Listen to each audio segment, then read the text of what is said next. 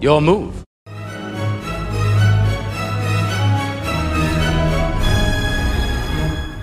Welcome back to Disney Marvels for week of June 26, 2022. This is episode 182. Disney Marvels, the show about Disney, Marvel, Lucasfilm, Muppets, Pixar, 20th Century, the parks, and much, much more. If it has to do with Disney, it's fair game. I'm your host, Matthew Graykin. So, put the poll out there. It was a little late, but I got the poll out there. The poll's back and going again. And with 4th of July coming up, Independence Day here in the United States, I had to be a little selfish. But Walt would approve it because Walt was selfish this way as well. I had to talk about America for America's birthday. And my question was, what's your favorite Disney Parks version of America? I know there's many more than what I listed, but these are the primary ones that I put out there. And no one said anything different, so this is what we're going with. Main Street, USA. The American Pavilion in Epcot, New Orleans Square, which is in Disneyland, and Liberty Square, which is in the Magic Kingdom. And thank you to everyone who answered. And, I'll start off this way. 17%. Well, I have to go with the lowest one. The lowest one's always first, right? Yes. The American Pavilion, no one voted for that one. Sorry, no love for the American Pavilion in Epcot. I feel bad, but I that's how the people voted, and that's how we have to go with it. 17% said Liberty Square in the Magic Kingdom. Liberty Square got 17%. 25% said New Orleans Square. 25% of you like New Orleans Square. But outstanding, is that even a real word? Outstanding. The majority goes to, with a 58% vote, Main Street, USA, in all of its incarnations around the world. That is your favorite version of Disney's America. It's fantastic, fantastic. Well, speaking of Disney's America, or speaking of America, I hope everyone has a happy, safe and healthy Independence Day here in the United States. Everywhere else, I hope you just have a fantastic and wonderful July 4th or 4th of July. And hope just celebrate in your own little way. And today, I do want to mention now, because I don't mention later in the episode, we will be talking about Kenobi Episode 6. There will be spoilers, so consider yourselves warned. Spoilers are abound on this side of the break. And speaking of the break, we'll be back after these words from our friends and sponsors. Hey Matthew, Jim Hill here. I do the Marvelous Disney podcast with Aaron Adams over at the Jim Hill Media Podcast Network. I know, very humble sounding name. Anyway, I really enjoy what you've been doing over on the Disney Marvels podcast, but as you probably already noticed, the Marvel Us Disney and the Disney Marvels podcast names are very, very similar, which is why I imagine I keep getting mail for you. That's actually why I'm calling today. I wanted to know what you'd like me to do with all of these Yankee Candle catalogs, so please get back to me. And keep up the great work with the Disney Marvels podcast. Thank you for those kind words, Jim. And make sure to check out Jim Hill on the Marvel Us Disney podcast with Aaron Adams to find out all sorts of wonderful things about Disney, well, Marvel, particularly what's going on with them.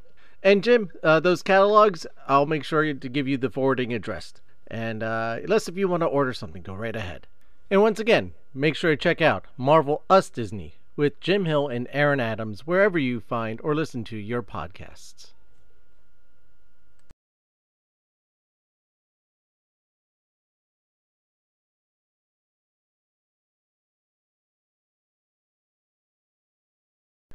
And now, on with the show.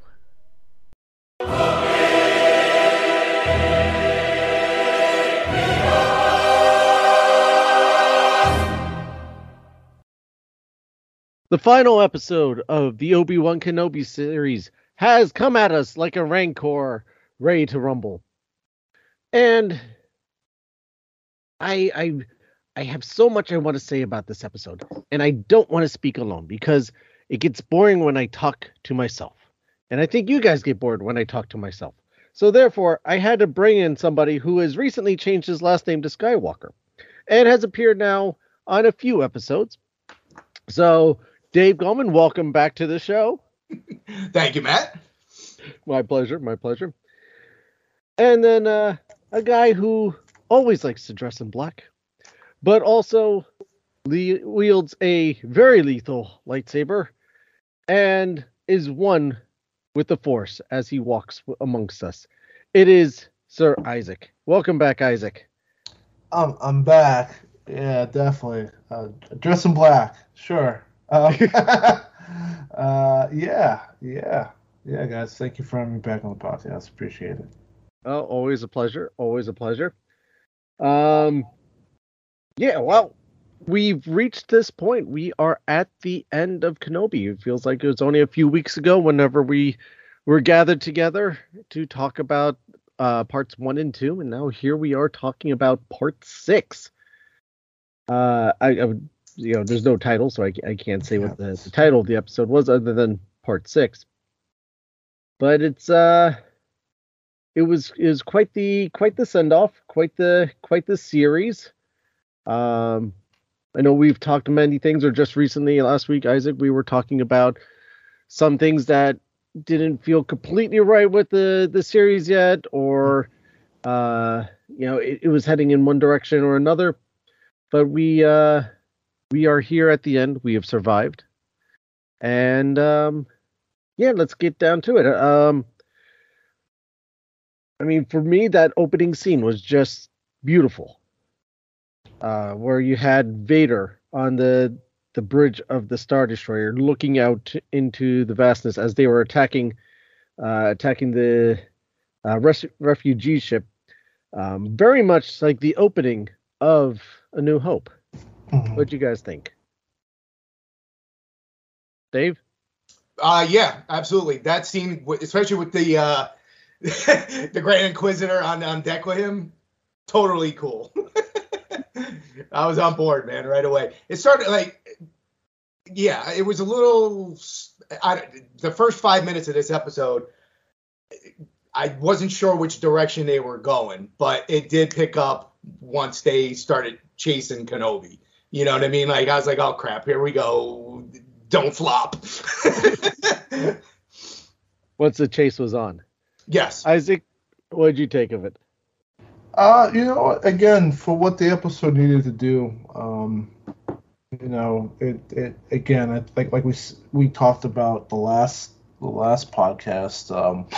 This was the point where they needed to kind of ramp it up and kind of had to put it into full gear to kind of hopefully delivered a pretty decent ending, and for what that episode did, it did accomplish some very fun and some very cool moments.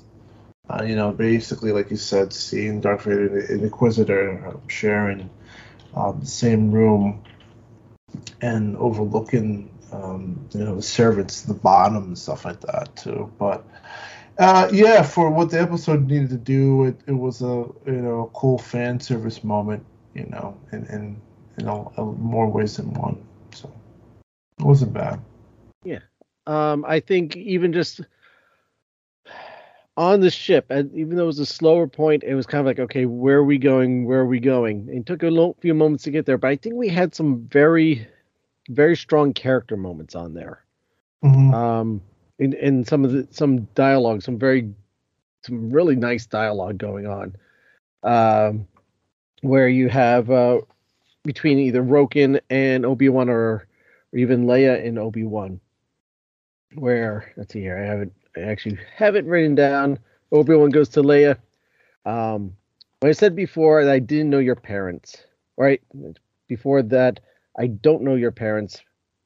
Princess Organa, you are wise, discerning, and kind-hearted. These are qualities that came from your mother, but you are also passionate and fearless, forthright, and these are gifts from your father. Both were exceptional people who bore an exceptional daughter.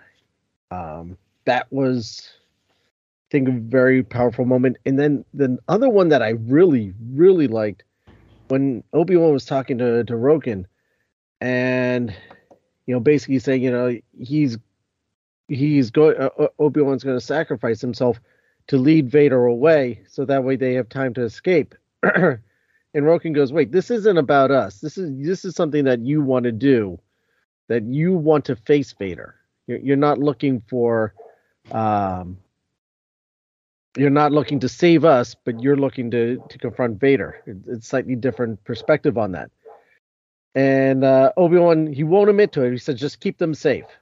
And Roken's like, "Keep it yourself safe too." And then Obi-Wan turns to him, and I love this line. He goes, "Roken, there are not many leaders left. People follow you. Don't stop." Which his response is, "I'm just getting started." And I'm wondering if this is something that we are going to be seeing more of soon.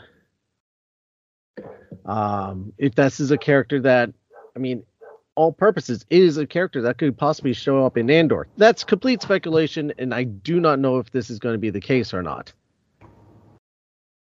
Yeah, well, he fits in perfectly. You have some guys that are on. I think Isaac brought it up last week with some people just being on Star Wars just to put it on the checklist. Mm-hmm. His character just blends in perfectly there. He fits in. He's comfortable in Star Wars. So I would love to see him in something else. Yeah. Definitely O'Shea Jackson was a very surprising standout within this series. It's clear that for a dude that's everybody know him for being the son of Ice Cube, for him to step in, as an actor, and he's grown to be very more a bigger, well-dimensional actor from this time. People remember him in this time being straight out of Compton to now moving into a series like this, like Obi-Wan Kenobi. It's great to kind of see him take these growing steps as a fantastic actor and building his chops, and to kind of build up a really cool character that, like you said, we could see in Andor. And he could definitely be maybe a small leader of a resistance and play an interesting core part into leading into that series. That's if he does show up into that series, which is more grounded and more level. I think a character like that could use. Hopefully a show like Andor could use a little bit more levity in a character like what Jackson Jr. has brought to the show at the moment. Yeah, Andor can go either way. Even the way that the trailer started off is a little more lighthearted, but then quickly gets dark with much more heavier undertones. Yeah, of what's going on. So I don't know which way that series is going to go. But yeah, this is. I don't think we're done seeing this character. I hope not. Like you said, this could be a character that could, hopefully fit into whatever series that they move on forward.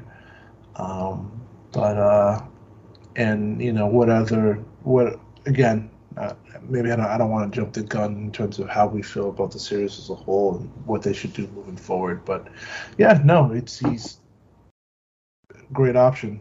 Great option moving forward. So yeah, then we get Vader. Obi-Wan lands on a undescript planet that I'm not sure we've ever seen before. They didn't mention it. I didn't check to see the subtitles to see if it mentioned anything. It didn't. I had them on. I was just watching. Nothing popped up that I saw. So just some random rocky planet. And it's he leaves Lola right there, kind of a touching moment. And next thing we know, we have I'm going to stick with the Obi-Wan side of it. Mm-hmm. And Vader comes down, and they meet again. Alas, we meet again for the first time, for the last time. How cool was it seeing him come out of that Imperial shuttle, man? Come on. Awesome. Just the way that he walked and presented himself. Yeah. Yeah, so it really set the tone, and it was a lot of things I felt were a throwback to the way that episode 3 was wrapping up. So, so let's Dave, what did you think of the way that battle played out? That was all right. So to rewind, I thought part 3 was fantastic. The battle scene that they had there, I was on point with. But after that, it was okay. How can they match that? And we got that and more, I think, in this in the final battle in part 6. It was the what was it? It was the point where Kenobi connects back to his Jedi altogether, 100%. Throws the rocks off of him after being buried in the hole, and now he is more powerful than Vader, and he's chucking the rocks back at him. It was, it was awesome. Yeah, for that, the final battle piece, I'll share some of your sentiment. Yeah, it was from where, between everything that we've had, between where technology has evolved in terms of special effects, because I know LucasArts has always been one of the studios that have been one of the grandfathers of trying to push for more bigger special effects. Mm-hmm. And it continues to do that. So it really is a very interesting time period of where you've seen LucasArts and special effects when the first 3 films came back out around the 80s, and then to the next step to where you see the films come out in the 90s with the episodes.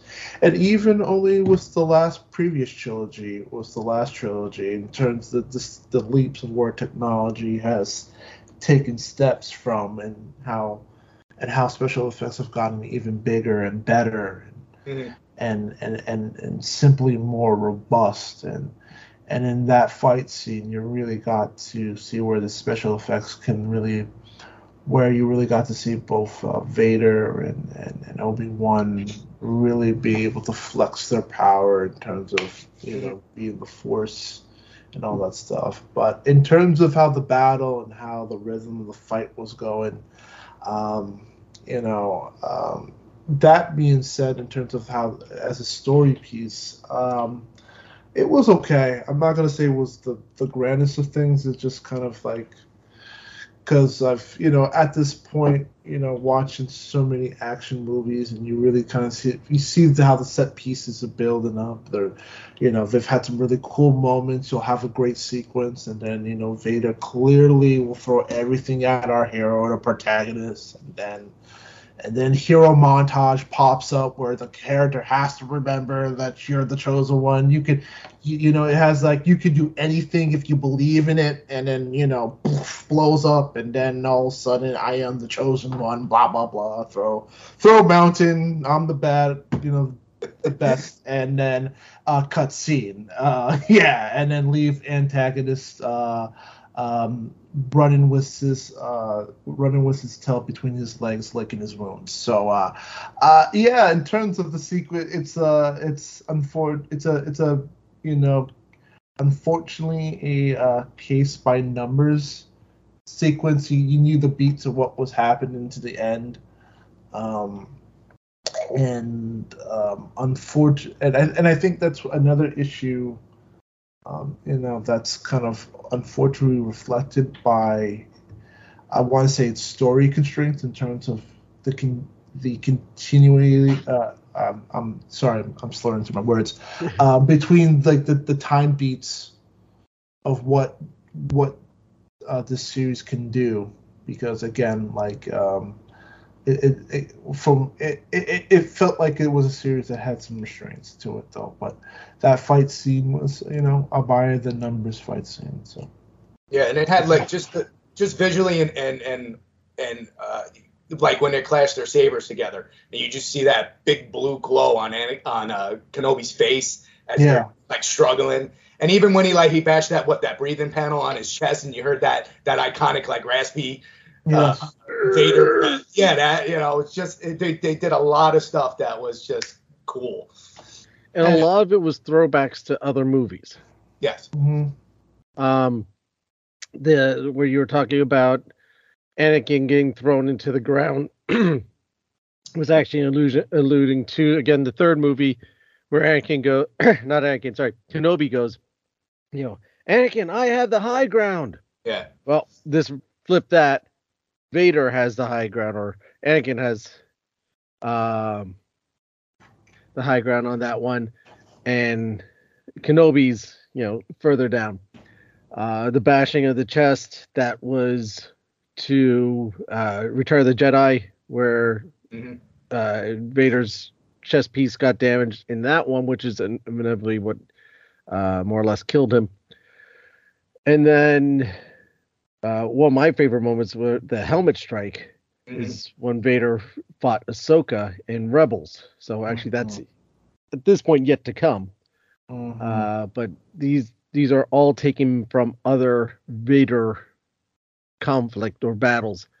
But I wanted to step back to the technology part that you were talking about, where this was all filmed with the Void, which is what the Mandalorian uses, the Void technology, where it's basically just a giant video game screen. And to think where that was cutting edge for Mandalorian, and just to see how much further that's come along now in Kenobi, and just how much even crisper and more amazing these things have become and gotten. It's what they're doing at ILM is just probably beyond what George ever thought they would be able to accomplish, because that's something that he's always tried to push. That was with the prequels. He was trying to push the technology, which he did at that time, going a lot more digital than films at that time had done. A lot of people were saying some of their uses of green screen technology. That is incorrect. Green screen's been around since the 70s. So that's not new. But it is, for its counterparts, they used a lot more than what was being used in the film industry at that time. Nowadays, most movies are CGI animated, and you have one or two, you have a few people that aren't.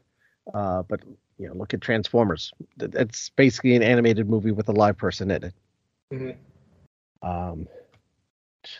Off topic, I was watching catching the end of Bumblebee, and remembering that Haley Steinfeld is in that, and I loved her in that movie, and how much I loved her in Hawkeye too. She does such a good job, and Into the Spider-Verse, great job in all those. The only three movies that I've seen her in, or three things I've seen her in, but love watching her every time she's on the screen. Back to Star Wars. And we're back. The conflict between them, it is nothing's going to happen. And this is kind of said where I said towards the beginning of the when we first talked about this, is that unfortunately of the main characters, they all survive, they all come out of it. That aside, though, I'm going to have to say is one of my favorite lightsaber battles. I've always knocked Star Wars for its lightsaber battles, and here we get one that is actually very well choreographed, nicely done. Isaac, as I mentioned to you last week, the visuals that they have put into this, with the lighting effects from the lightsabers and the other elements around, the visuals are beautiful. It's fantastic. It's beautiful when lightsabers clash, sparks and the light effect that comes off of it has gone so much further than what we got 45 years ago. It is 46 years ago. 45, right? 45. 77, 45. They've come so much. Can't even say how much further they've come, but it is just so beautiful to watch now. These for the special effects alone. Again, the choreographing, like I said, knock Star Wars for its lightsaber battles. Again, we get another really good one. Absolutely loved it. Makes up for episode 3's lightsaber battle at the end. Oh, Sorry. Some people love it. I loved part 3. Come on. Yeah. But you have to say, this lightsaber battle is better than that lightsaber. That was better. That's what I was just saying. You know, I was riding off that high, and I didn't know where if they could equal that, and they went much higher. So I was impressed. And correct me if I'm wrong. The way it started off with the wording was almost, I think, line for line, how they started off the battle in episode 3. Yeah, very simple. It was. Are you here to destroy me? Yeah. I have to do what I have to do, basically. You know, it's kind of the same way that, you're repeating yourselves. Come on. I know it's been 10 years, but please. Yeah. Yeah, it's like you gotta love you gotta love lazy writing. Anyway, no, with the fight choreography, which was what I was kind of thinking, because of it's almost like a weird way where the fight choreography has to almost honor what was done 10 years ago in terms of episode 3, like you said. Because that was my mind. Because then again, you take the next hop into New Hope, where clearly is the last time that Obi-Wan takes on Darth Vader within that time frame period. So I don't know. I don't know in my mind. Like, okay, like I feel like they have to make where the fighting couldn't be too fancy or over dramatic, because it would have to streamline comfortably once once we get into New Hope. So in terms of the fight sequence and how for what both Haydenson and McGregor can do, I thought it was decently well done, in terms of the dance and how they were able to kind of work together and always trying to make, like, I know that Darth Vader is a cool character, but like, you're talking about a big heavy dude. Like, he moves very heavy, like it's big heavy strikes, versus Obi-Wan, who has a little bit more flair in terms of like, he'll do like a back guard, and then swing. He's got more versatility. He's more versatile. He's a little bit more grace over the more heavier swinging Darth Vader, because Darth Vader's not really known for a lot of that. He's just known for like heavy big strikes and then with the normal force power stuff. So. Well, and they did talk about that in the previous episode, where they're having the flashback and the two of them fighting, where Anakin or Vader always goes for the driving blow and is using his force and his might to defeat his opponents, where Anakin is using the force and using his mind to counter his opponents, and isn't going for the death blow every time. And you see that in this choreography. The other thing you also have to keep in mind is Vader, his arms and his legs are machines. So you're not going to get the graceful movements out of it. I mean, even just to watch how he walks. Yeah. He has just a very a heavy march to him. He never runs, because he probably can't. But he has a very heavy march to him. There's a lot of weight. You feel the weight of the darkness. You could really look into the metaphors and everything that is presented through Vader, through his movements and through his actions. The weight of the dark side that weighs him down and keeps him under movement, slower movements. He is all about the power and the power struggle and going for the heavy blow. And he's he's always focused on the big picture and the big attack or the big moments. Where Anakin or where I always get them mixed up. Yeah, I think you're getting Kenobi. Mixed up. Yeah, Kenobi is going for he is analyzing everything more and looking for the right moments in the right turns to be able to do stuff, and looking for the opportunities to present themselves and playing the long game and the patience, and understanding that it's not based on that very moment, but the moment will come when it presents itself. And again, going for that more graceful and being more in tune to the moment and in tune to what is going around in his surroundings, which is what the Force and the Jedi is about. Mm-hmm. So, sorry, analyzing the dance, as it were, of this battle. And it ends again, like I said, with the blow to the helmet. You get the part where you reveal the person. I'll leave it at that. The person underneath the mask, and Obi-Wan sees him for the first time. Sorry, Isaac. Put this suit in the fridge so he can eat it. Okay, so the lines there, where the dialogue between the two of them, where Kenobi you sees him goes Anakin, and Vader, you get the wheezing, and the way that the voicing was, the voice work there, I think, was amazing, because it starts off as Anakin's voice and you hear Vader's voice creeping in, and slowly taking over. It's not there at first, but each line there's more and more Vader to it, and I thought that was brilliant. Absolutely fantastic. Yeah, the directing skills the directing that Chloe had for this series. I think a lot of this series rode on her directing abilities, and she did such a fantastic job. And so Vader goes, Anakin is gone, I'm what remains. Obi-Wan says, I'm sorry, Anakin, still feeling responsible for this, for what he became. He said, I apologize for it all. And Vader, it's like, I am not your failure, Obi-Wan. You didn't kill Anakin Skywalker, I did. Mm-hmm. And that is just, to me, that's a powerful, powerful line. Yeah, that was powerful enough to clear Obi-Wan's conscience of any guilt whatsoever that was, affiliated with his training of him turning into Vader.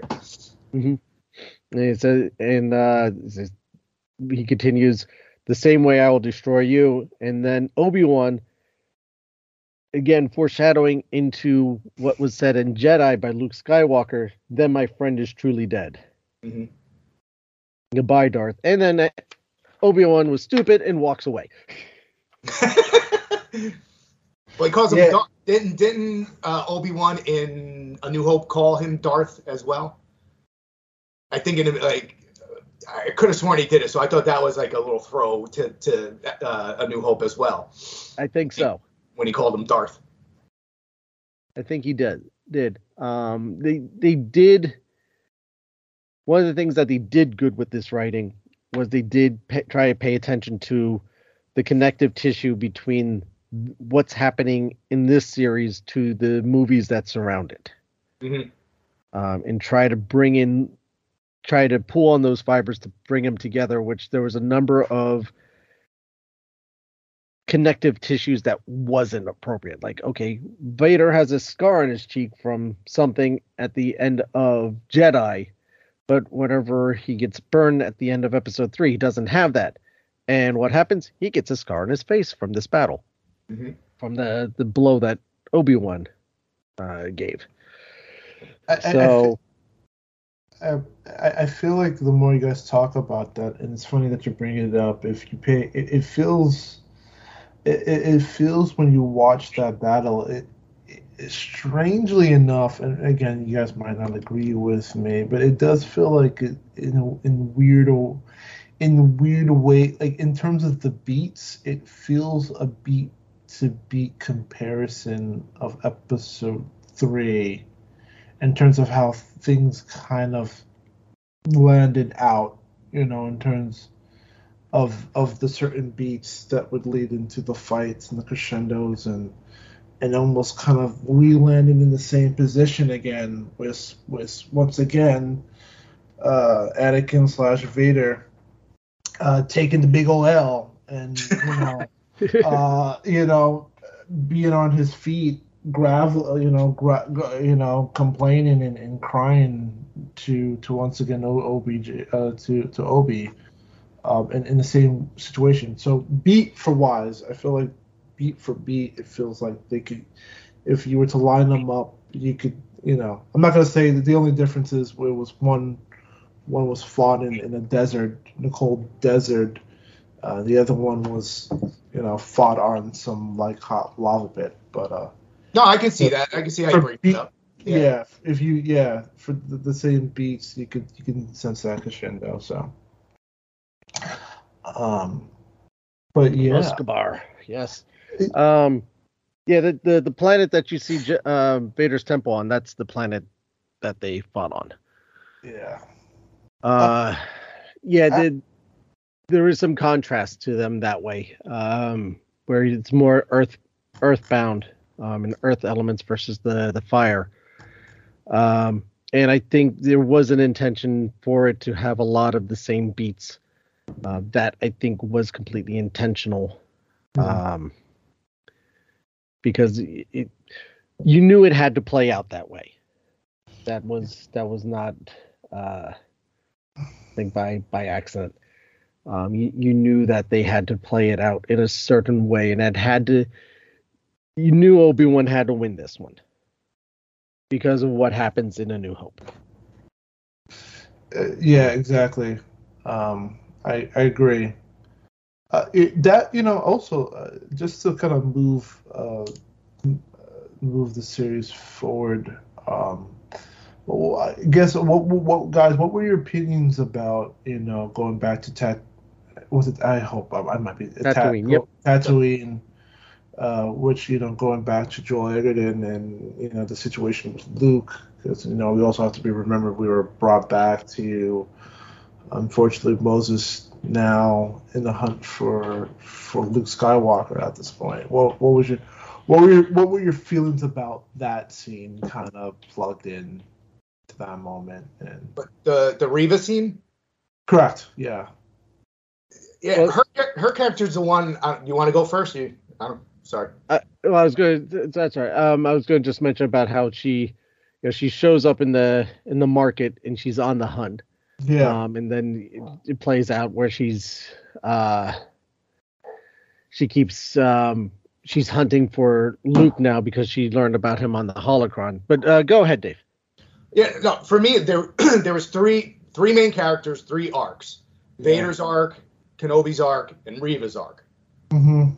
Reva's arc was the one that there was no real set conclusion to. And that, in a way, kind of bothers me a little bit because I'm not sure, because she knows way too much information to be left alive in the series. So I don't know if that's going to be for a second season, and it'll delve more into her character. But it was 6 parts, so it's almost 6 hours worth of film. And you should have been able to put a cap on her arc as well, you know what I mean? Like, or at least give more of a definitive answer to her arc. No, I feel where you're coming from in that situation with Moses Ingram's arc, and with Reva's arc. It just feels very. It should have concluded, in terms of her character failing to complete what she wanted to do. Right. Although it felt like, in terms of the writers, it just didn't really seem like we get what she was trying to do, but her character just was, at times felt very poorly written in terms of how she would reach her moments and how she would reach her points, and to lead into the conclusion that we eventually get, with her just, unfortunately not going with taking out, Luke. So yeah, in a weird way, it's just like how does she fit within the history, and what becomes of her, which is a problem. The fact that she did survive Darth Vader. Out of all the characters, usually when you go up against that guy, other if you're not Obi-Wan or you're not Luke Skywalker, it should have been lights out. Like your character should have been done. Yeah. So the fact that they kept her alive, and for her to go after Luke, which really at the end of the day, really doesn't really make much any sense at that point. What do you do with this character? And again, where does she fit within the time in the mythos and her time period, and how long does she move on? It's I don't. Again, is it a situation where the hopes that they get a season 2, is that what they're trying to bite, that they can continue to explore this character? But yeah, it just, like you said, Dennis, I really don't understand why her arc should have concluded in episode 5, really, right. and gone out with the person's death. Which, if that were to be the case, I wish the fight scene on episode 5 would have been bigger of a grand finale for her. Like, she went out truly swinging, and I have to admit, like, going back to like Star Wars, like, again, needs talking with Matt and how we felt about those battles. It wasn't really that great of a battle.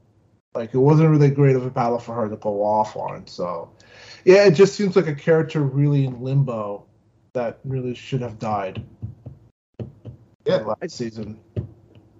I think that, and we've been saying this all series, that like we can't figure out her character, and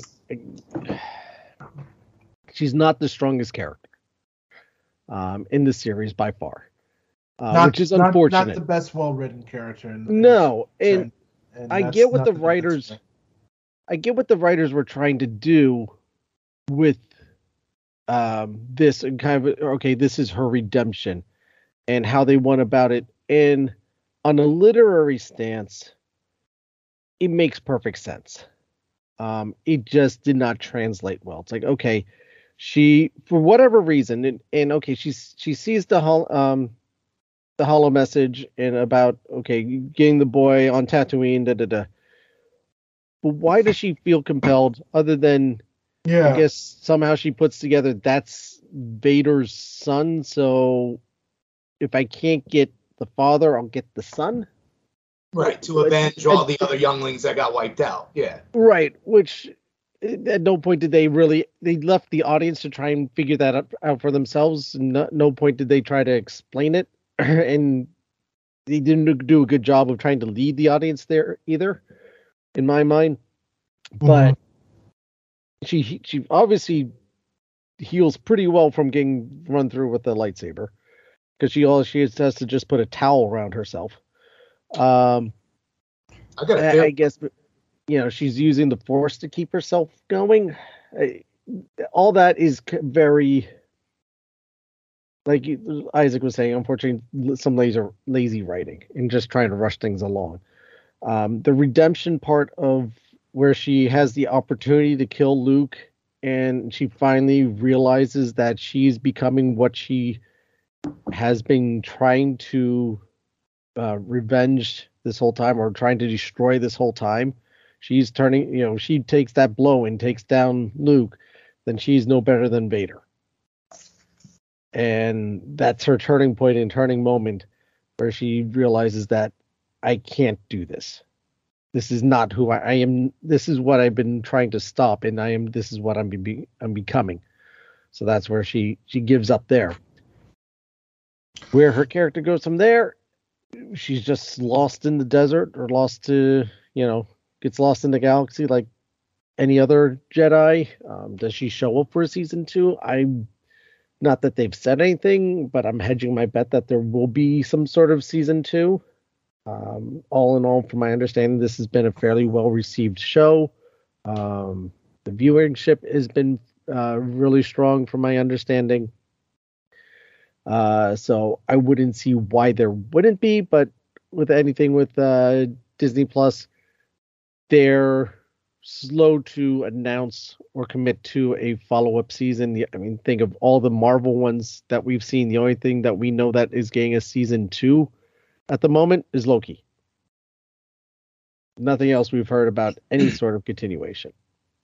Well, yeah, I think Marvel-wise, yeah, in terms of the Star Wars universe, in terms of sequels, it's just Mandalorian right now, rightfully so. But yeah, it just was Moses was Reva's character. It just was a haphazard, poor storytelling of a redemption arc that felt very clumsy all the way up to the season finale, which really, again, I don't really understand why her character is still around. But if it is just to hopefully keep her around for a season 2, I don't know. But it doesn't really comfort me in terms of her writing, if her writing will get any better for that character.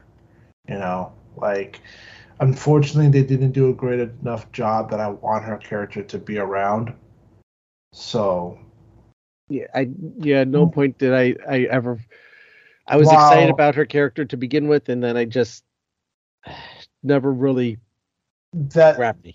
But with that opposite, it unfortunately keeping her character.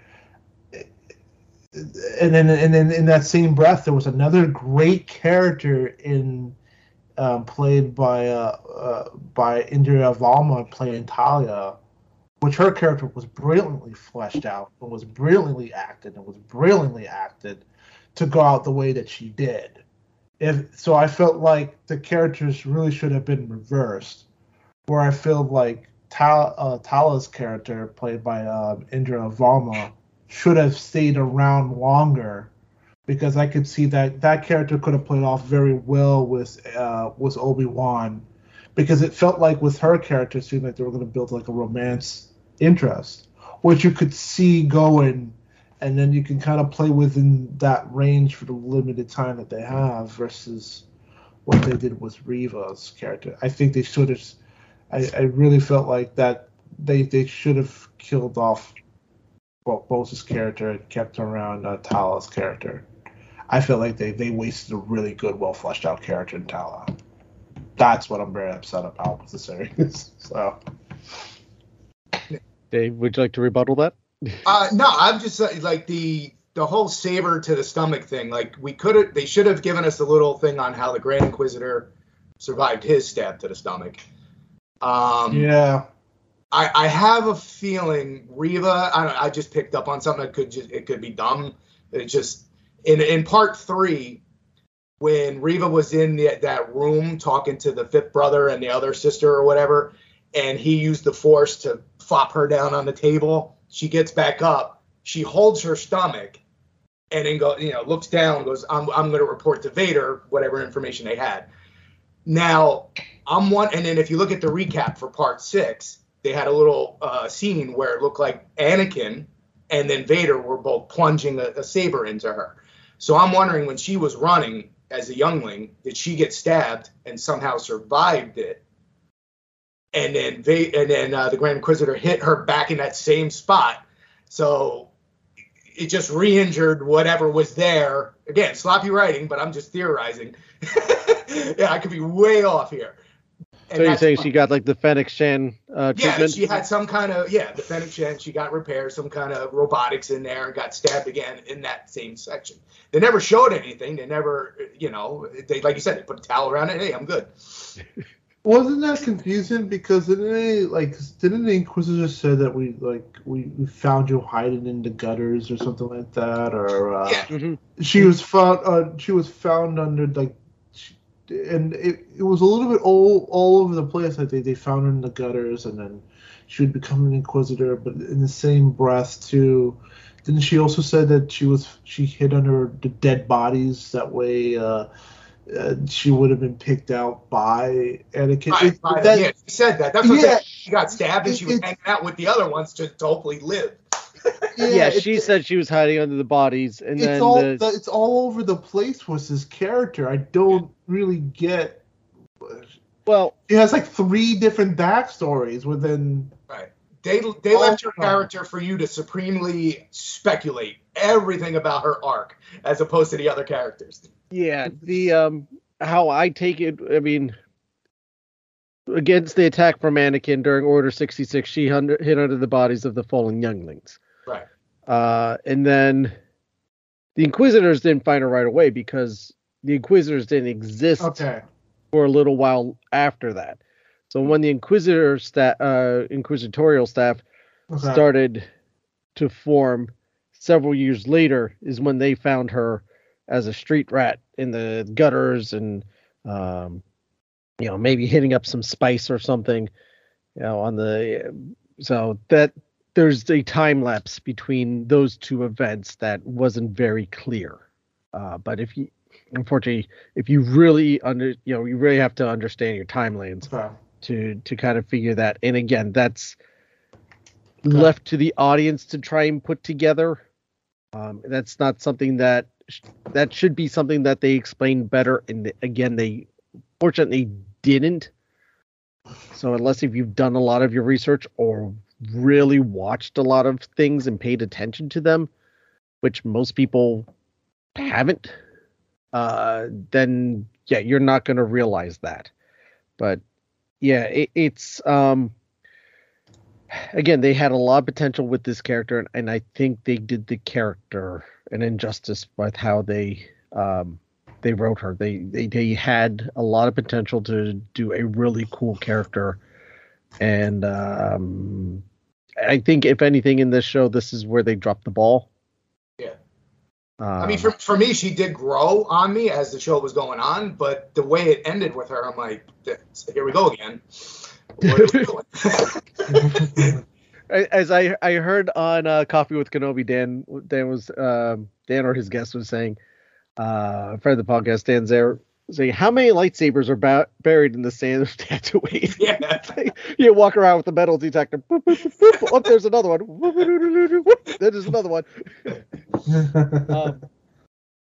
So that's a long running trope now in Star Wars that it's like, all right, let's move along. I liked where going back an episode where you had the lightsabers on a tray on that planet that they were trying to smuggle away from. Yeah. And then here's the lightsabers of Jedi's past who've gone through here and had to give up who they are, and symbolically their lightsabers are left behind on display. That I thought was really cool, and her just tossing her really cool lightsaber off to the sand. I don't think she did. She bury it even? I don't think she just tossed it and walked, right? Sure, I think she just threw it away. She just threw it in front. They both stood up, and that was it. They left it there. Yeah, and they just kind of threw it away and walked away. I like what's considered supposed to be a more elegant weapon from a more elegant time. That's a lot of respect there for it. I guess because what it represents. It represents death. It represents persecution. It represents genocide. So you don't even get the respect of a burial. So I guess. Don't they know they have a 10-year-old Luke running around there? He could pick that up and actually kill himself. Come on, didn't you screw up the whole canon? So some sand person comes along. Or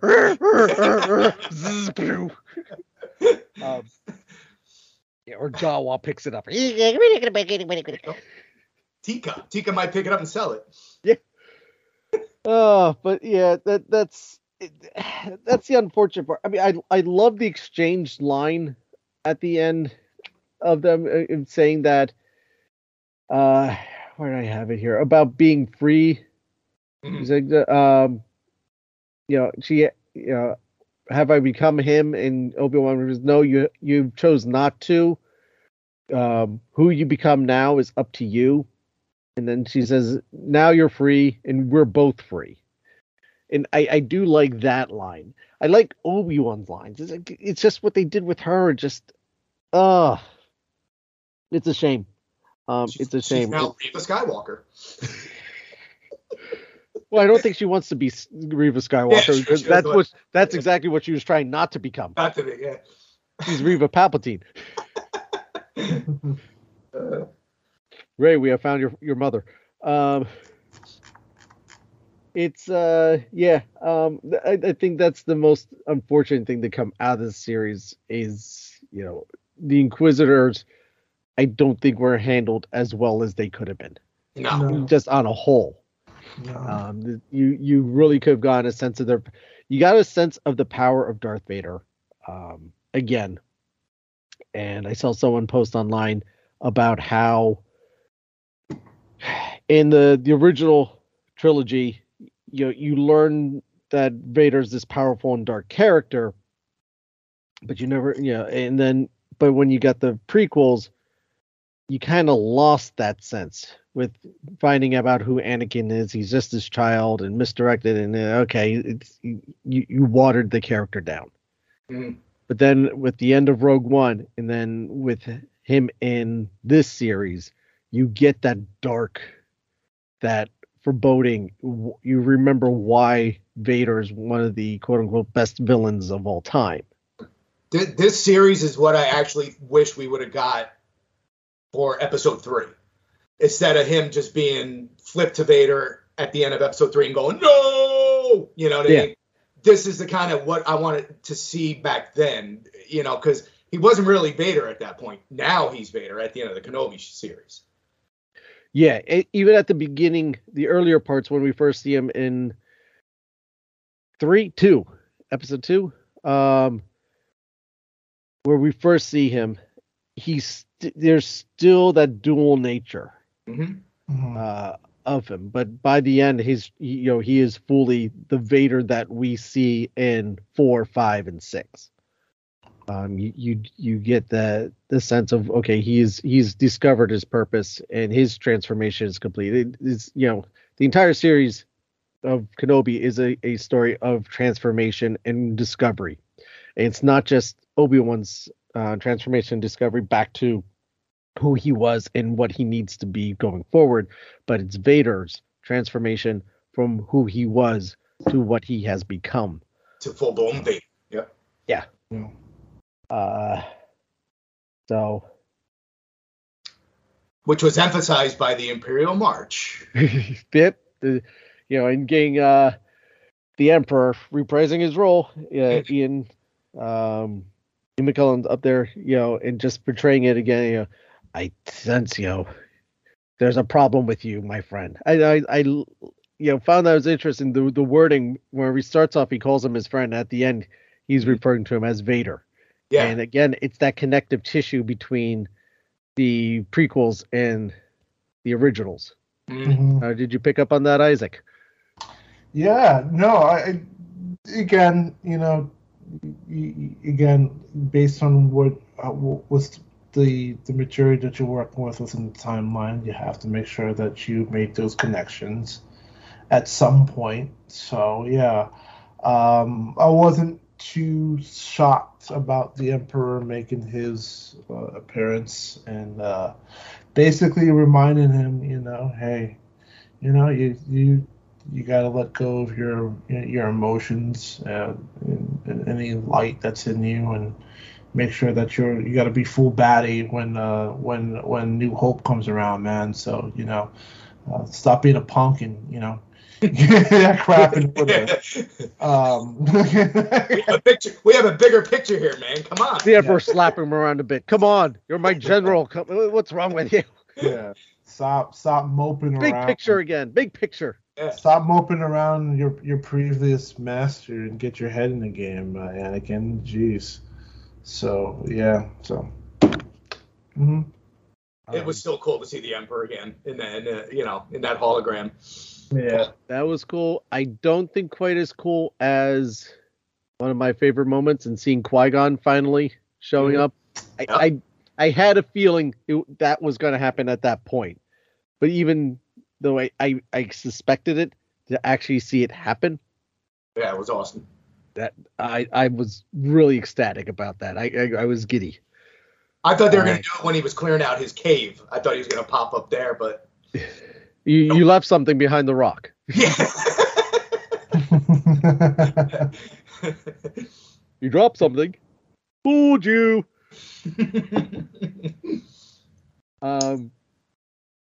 That, and I think the that is up there, but I think my favorite moment was when Obi-Wan met Luke and he said the infamous "Hello there." Oh, there. Yeah. I got that game, as silly as it sounds, that gave me goosebumps. Mm-hmm. Yeah, that's the beginning of the long history of Obi-Wan looking over Luke's and finally kind of coming out of the shadows and really kind of being more of an important part of a family figure now and into Luke Skywalker's life. So that was a pivotal moment to the beginning shifts to New Hope. He's no longer the creepy old guy watching Luke from a distance with binoculars. But did that ruin anything as far as canon when he met him? No, because it's left ambiguous in the originals that Luke knows of him. So it's just like Leia. Well, they kind of cleared that up, though. He's like, we got to keep our relationship a secret. So that kind of helped to close up. But he also said, if you ever need help, please call me again. But they know of that character. They know of Ben Kenobi. It never explains the relationship, how they know of him, or anything beyond that. But there is a familiarity. It's never explained to what extent, or anything beyond that. But the fact that they know of his character doesn't really mess with anything. Mm-hmm. Isaac, any favorite moments out of this one? Favorite moments? I guess. Don't struggle too hard.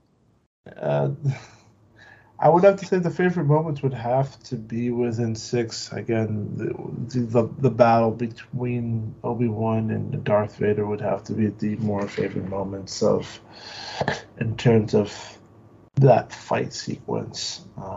Would have to be the more better standout moment for the series. But other than that, it was okay. That would be my only favorite moment. I could really stand out from it. So, yeah. Dave, what's your favorite moment out of part 6? 6 had all kinds of eye candy. Just like in the beginning, Vader and the Inquisitor together, the cracked mask. What else? The Qui-Gon ghost. All of it. It just phenomenal episode. That was the way to go out. Okay. So, if we were to rate just part 6, what would we give part 6 on a scale of 1 to 10? Dave? I give it a 9. Isaac? I would give it a 8. And I am going to see your 9 and give you a 9 as well. Mm-hmm. So, on a whole, I actually do have these written down in front of me. So, part 1, Dave, you gave it an 8. Isaac, you gave it an 8. I gave it a 7.5. Part 2, Dave, you gave it a 7. I gave it a 7. Isaac, you gave it a 5. Part 3, I did that one by myself, didn't I? Yeah. So part 3, No, I that you gave did that. with Matt. Nope, I did that with Matt. I gave it a 6. He gave it a Twinkie. Give it a Twinkie. Part 7, part 4, I gave that one a 7. And what else was on that with me? Part 5, that was me again. That was a 9. Isaac, you gave it a 6. And then we just gave this ones our 9s and 8s. Yeah. So on a whole, for Obi-Wan, Dave, how would you rate it? The overall series, Overall series. I give it an 8, a strong 8. The only reason why for me it's an 8 is just the mishandling of the Inquisitors and the Reva arc. Had they elaborated a little bit more on those, it could have been a 9, 9.5 easy. Yeah. Interesting. Isaac? I would go and give it I think overall I'd give it a 7.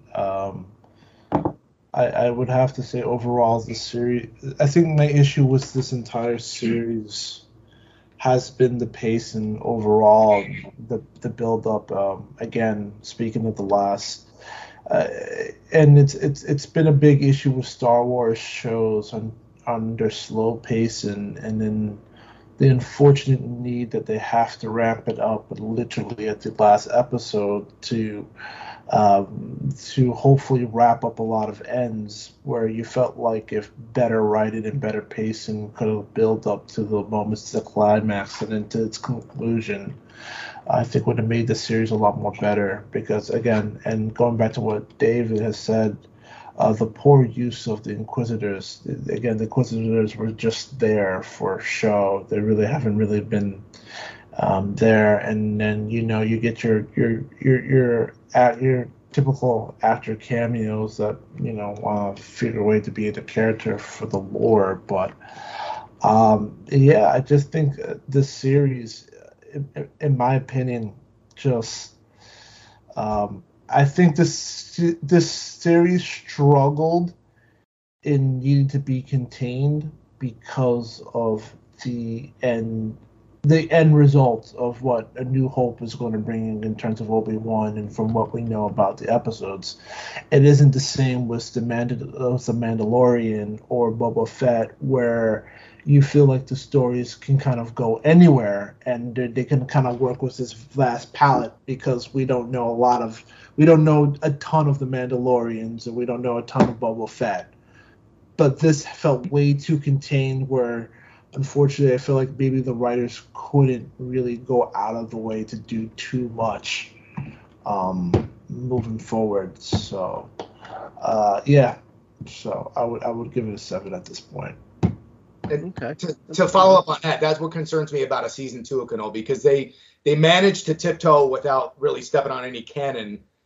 If they do a second season, now where are they going to go? You didn't screw up anything, so will they? How can they have a second season without screwing up anything in their timeline? You know what I mean? Yeah, and I can answer that question because we have evidence of it from Rebels, but that's where you're going. Also, you can step outside now from the episode 4 and episode 3 bubbles, because you've now covered that. You've taken care of that. You move away from Luke and Leia. You move away from Vader. You take those parts out of the picture, and you focus more on Kenobi and an adventure that he has. He can have an adventure with Reva or somebody else. He can even meet up with Roken again, but you eliminate that. But now you have to keep in mind that Rebels will be starting up shortly, and he does make appearances there, so you have to keep that continuity going. Since we've established Rebels is canon, so you have to work that angle. But like Isaac was saying, you don't have that issue with Boba Fett. You don't have that issue with Mandalorian. I would actually even beg to say that Mandalorian doesn't have the pacing issues that these other series has had so far. Boba Fett had the pacing issues. Start off really slow, rush at the end.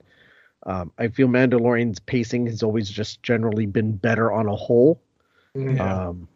because it's just completely free from anything and everything. The I don't know if Andor is going to have that same situation, because you only have, as far as we know, one character that has anything to do with anything. And when we're introduced to that character, he's in, the back scums of some downtrodden planet. So beyond that, you have, there's Mon Mothma shows up in that. So you have a little bit there, but again, minor character versus dealing with 4 major characters. I think that was the hardest thing with this series, that you had 4 major characters that you knew had to continue on. Yeah. 1 or 1.5 major characters that have to make it through. You give a lot of playing ground, a lot of more liberties to writers to be able to introduce other characters that could have unknown fates. So that and to move on to that, and my fear of them trying to do a season 2, like I said, like what David said, I feel like to me, I feel like they've concluded what they need to accomplish with this, and I don't know where they would go with. Like you said, I know you gave great examples about what they could do with the season 2, but then again, I also feel like that even puts even more of a constraint in terms of what you can do with Obi-Wan moving forward, unless, like you said, Obi-Wan goes on this wacky adventure that hey, turn B left and go on these crazy adventures until you have to pivot right back into being, the old dude that has to teach, that has to kind of tell Luke that he's a Jedi, moving forward. So it just feels like, and again, this has been my personal beef with Star Wars. I have to admit, like the Skywalker saga puts very weird restraints of what you can do, because you can't bother canon at this point, versus everything else in Star Wars where it's like, okay, it's free range, everything, like I said, Mandalorian has free range because it doesn't tie too much directly with the Skywalkers. Boba Fett should have been a better show because it really doesn't tie anything to the Skywalkers, other than that certain episode where we had to finally see where's Luke been, Luke has been moving forward. Oh, Luke is building his temple that we see again. Yeah, he's started to build the temple, which been the start of Jedi Academy, So that was really kind of the only connection with Skywalkers.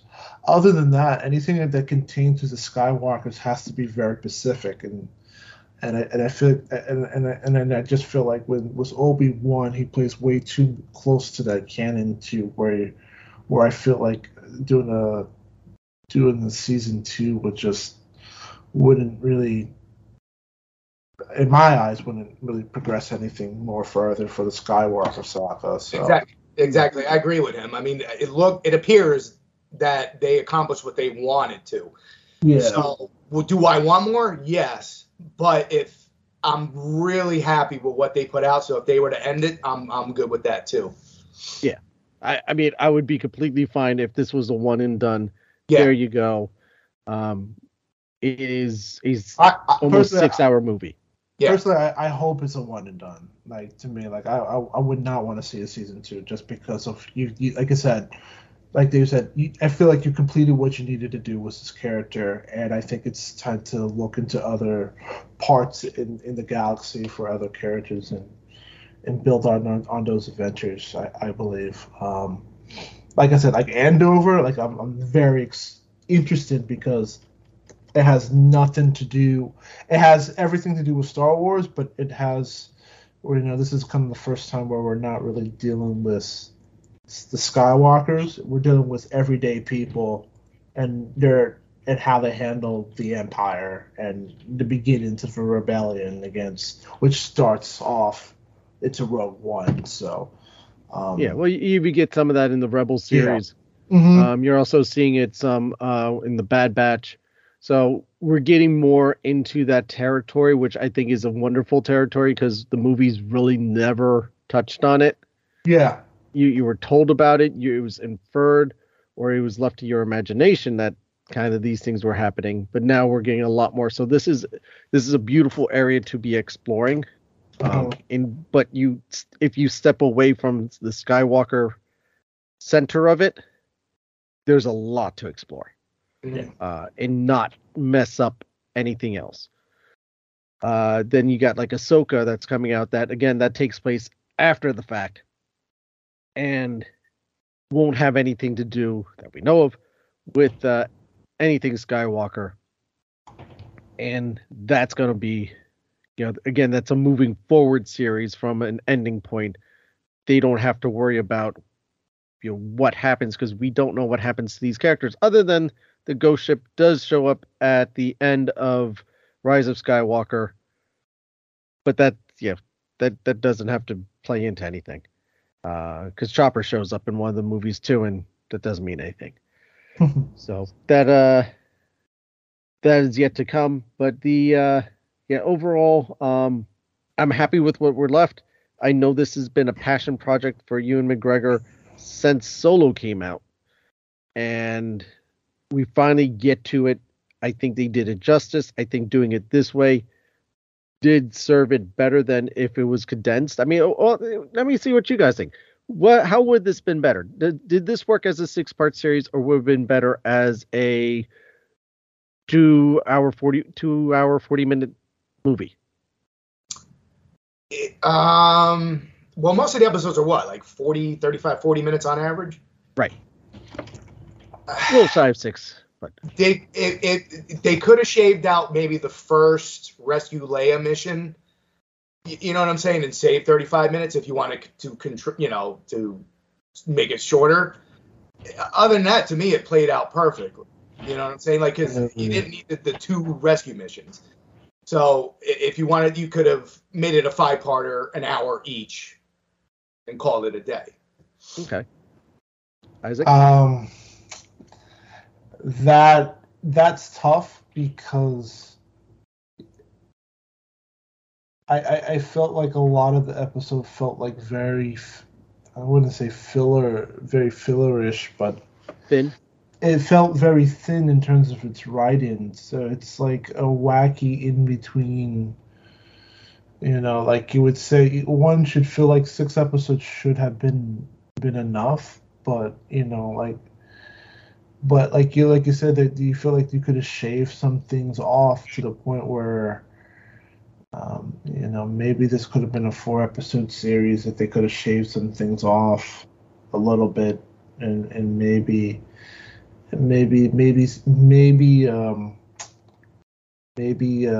Disney should kind of waive this weird narrative where we have to have like an hour, like we need to have an hour between 6 episodes to stretch out, and maybe we have 2-hour blocks where we can sit down and tell a story, because the first 2 episodes, was in the first episode like 30, wasn't one episode like 30 minutes, and the first episode was like what, was 45, and the second episode like 4 30? was 30 minutes.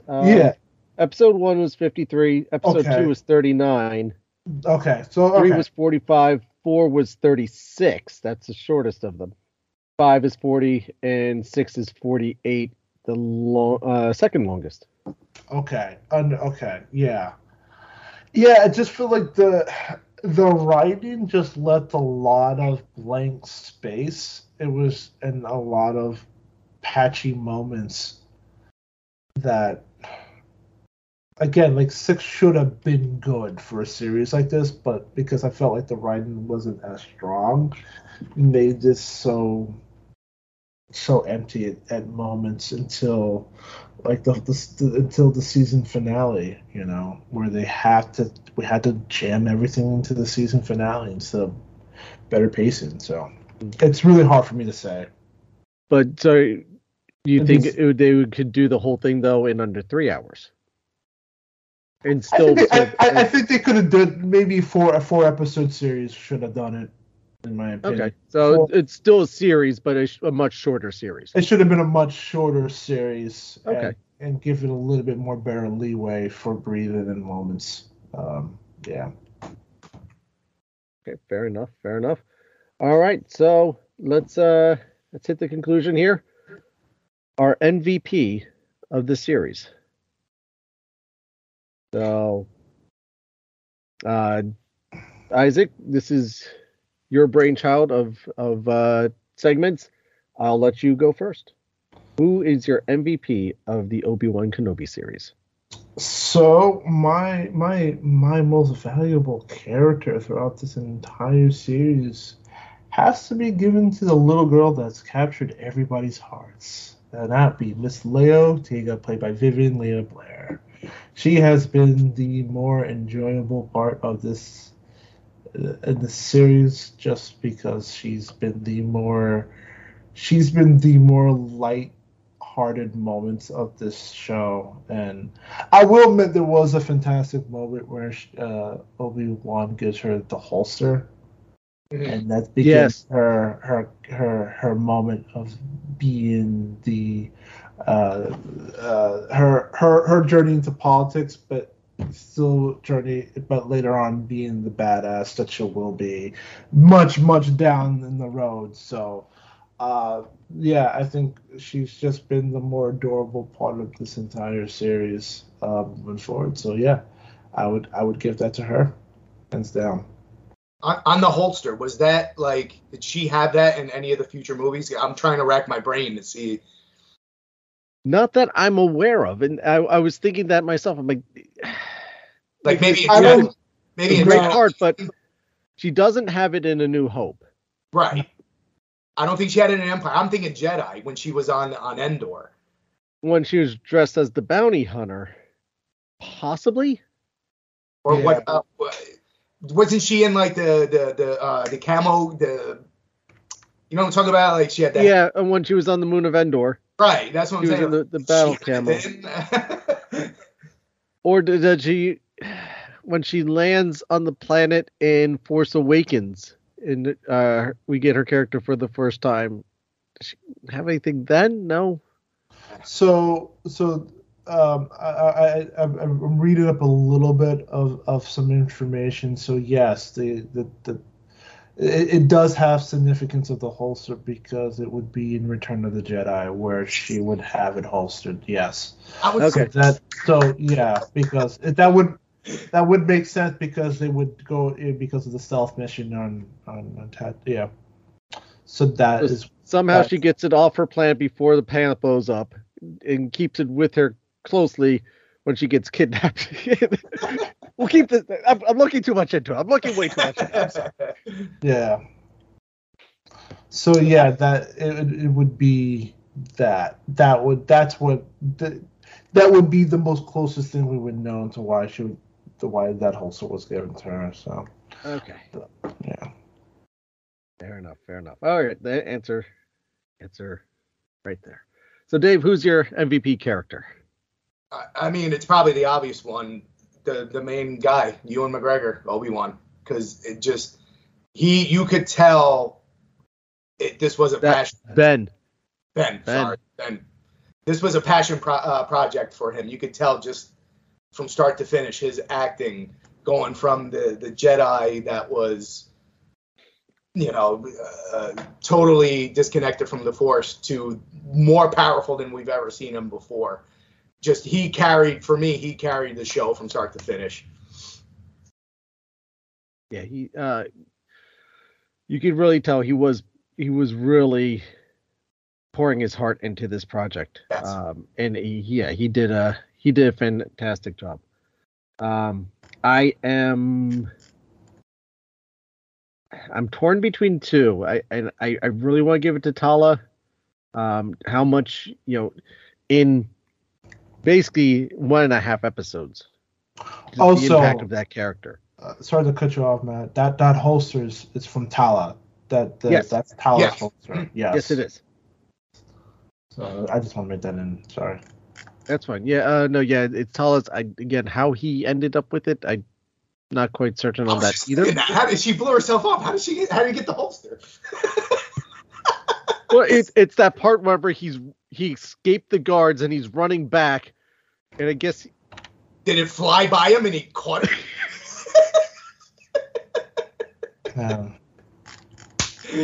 Lazy writing. No. And it's in perfect, pristine condition. Yeah. Was she wearing it though? Was she wearing it in the battle? Oh, I don't know. She must have been because that's when she talked about it. Yeah. Anyway, no, I'm gonna give it to Leia Organa, Princess Leia Organa. Vivian Lara Blair, fantastic. I didn't realize she's the girl from Bird Box. Ah. The Netflix that series. was that Netflix thing, right? With with Sandra Bullock. Sandra Bullock, yeah. Yeah, she's the little girl from that.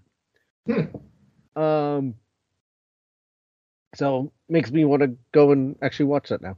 No, I for a girl who is 8 playing a 10-year-old, where it's usually a teenager trying to play a younger one. She was actually underage of her character. She's 10 now when the series comes out, but considering that they filmed it last year, she just turned 10 this month, June. So she was been 9 when this series started. So she was probably 8 when they recorded it, because they filmed it last year. I thought she did a fantastic job. She really embodied the character of Princess Leia. Writing again to get all the right tones and notes. They did a good job with that, and she did a great job portraying it and delivering it, and doing Carrie Fisher proud of carrying on the legacy of this pinnacle character of Star Wars. So yeah, I my runner-up would definitely be Tala, and it would be a very close match there. But yeah, no, Leia, I think did a wonderful job. She kind of became more of a back character towards the end, but at the beginning, particularly in part 3 and part 4, she did some wonderful work. Yeah, I can't argue with that because, again, like I said, from parts 1 and 2, I didn't expect her to be in the series. So, shocked she was in it. She pulled it off. I had no issues with her. No, not at all. Not at all. Yeah. So, any final notes, gentlemen?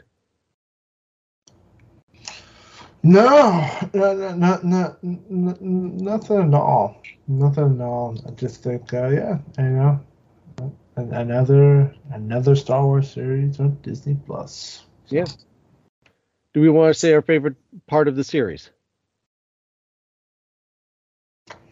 I've already said that the best part of the battle, series was the battle, so it would be kind of repetitive at this point. Okay. Dave, do you have a favorite part of the entire series? The entire series? I know that's a lot. Yeah, there's a whole bunch of there.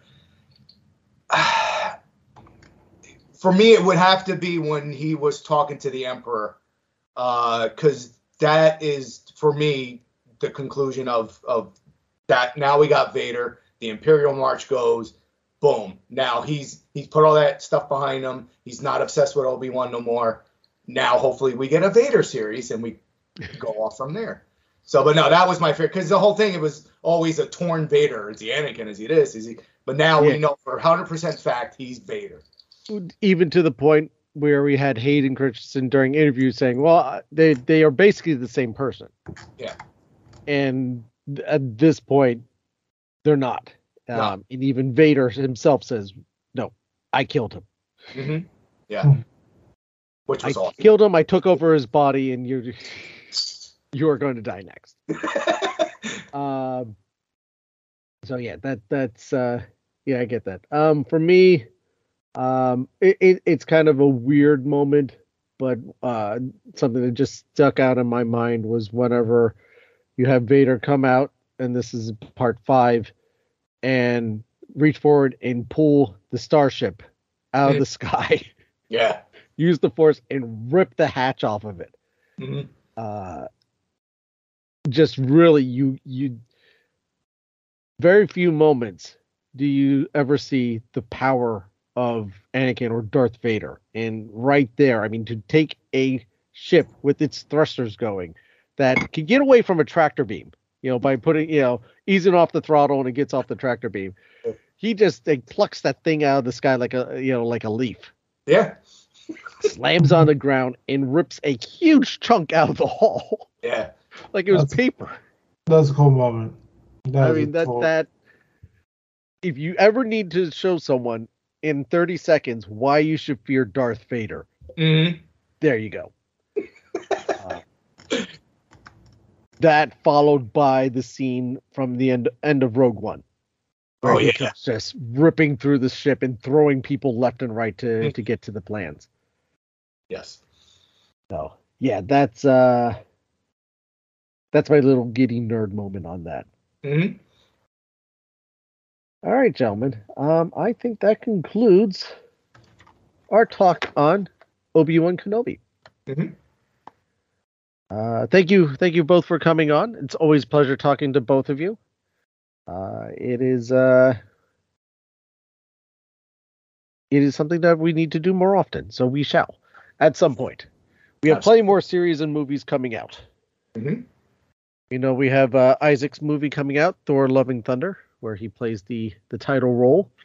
We get to see Isaac standing in front of the god Zeus. Yes. And the girls oogling over him. When's that? That comes out in what, like 2 weeks or so? Yeah. 2 weeks, I would say. Really? In 2 weeks. Yeah, it drops 2 weeks. soon. I already got my tickets. It drops very, very soon. Yeah, no, nice. I don't know why you put me in Thor. I thought you were talking Korg. Yeah, I played Korg in the series, so you get to see rock hard butt cheeks if people are looking forward to that. Isaac's chiseled body. I wouldn't say chiseled. It's a little concave. There's some cuts. Mine's a little more obtuse. So that's it's more. It's a little bit more rigid. It's hard to sit down on the bathroom. So there we go again. Oh boy. Hey, at least he's not doing his Grand Inquisitor impersonation. Well, we are past now the safe harbor part. I feel like now this is where the podcast goes off the rails. And Leonard's not even on this one. Wow. I've been possessed by Leonard. So. oh boy, that's a dangerous thing. I'll have to let him know. So yes, again, thank you both, and we'll be talking soon. Absolutely. Thanks again for having me. Thank you for having me, man. Pleasure. Our pleasure.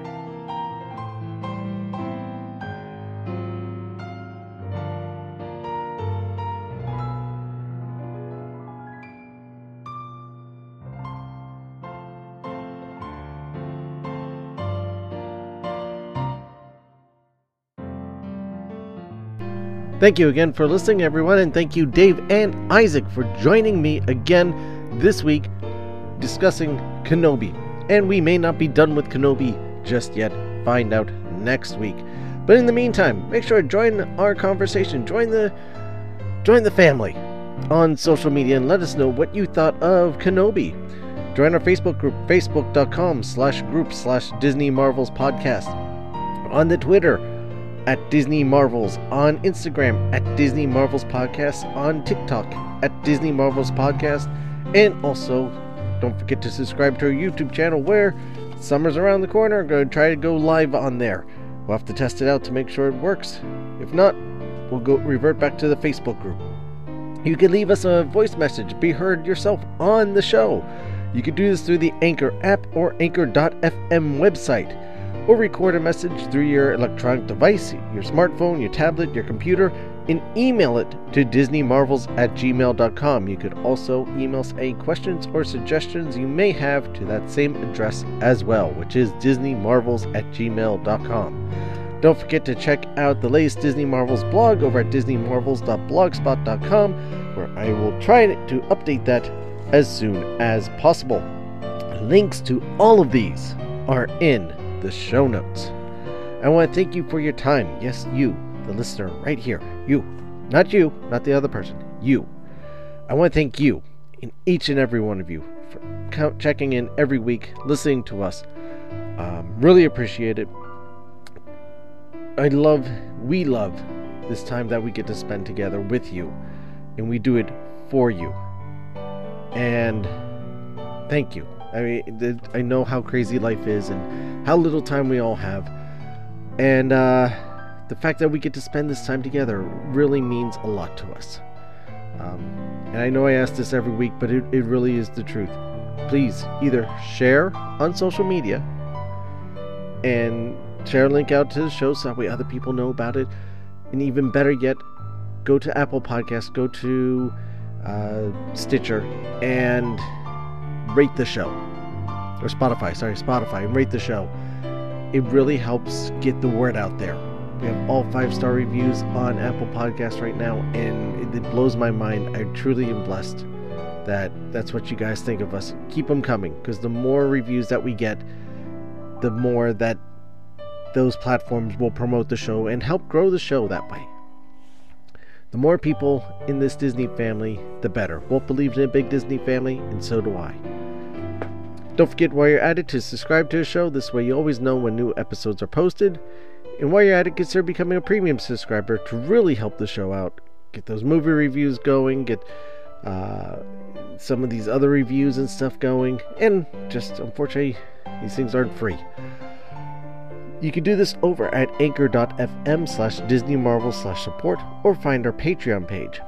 You can also check out the merchandise shop. Get yourself some really cool Disney Marvels podcast stuff, mugs, shirts, hoodies, sweatshirts, all sorts of different fun. And it's quality stuff. I have several of the things myself, and they hold up. The images hold up, the product hold up, they're comfortable. They're some of my favorite articles of clothes. So get yourself some. And they're always having sales, so definitely check it out. You can find the links to all these in the show notes, because remember, this show is brought to you by listeners like you. Again, my old proverb here. In Japan, broken objects are often repaired with gold. The flaws are seen as a unique piece of the object's history, which adds to its beauty.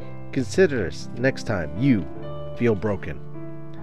Now, of course, I'd like to end this week with a quote from Walt Disney himself.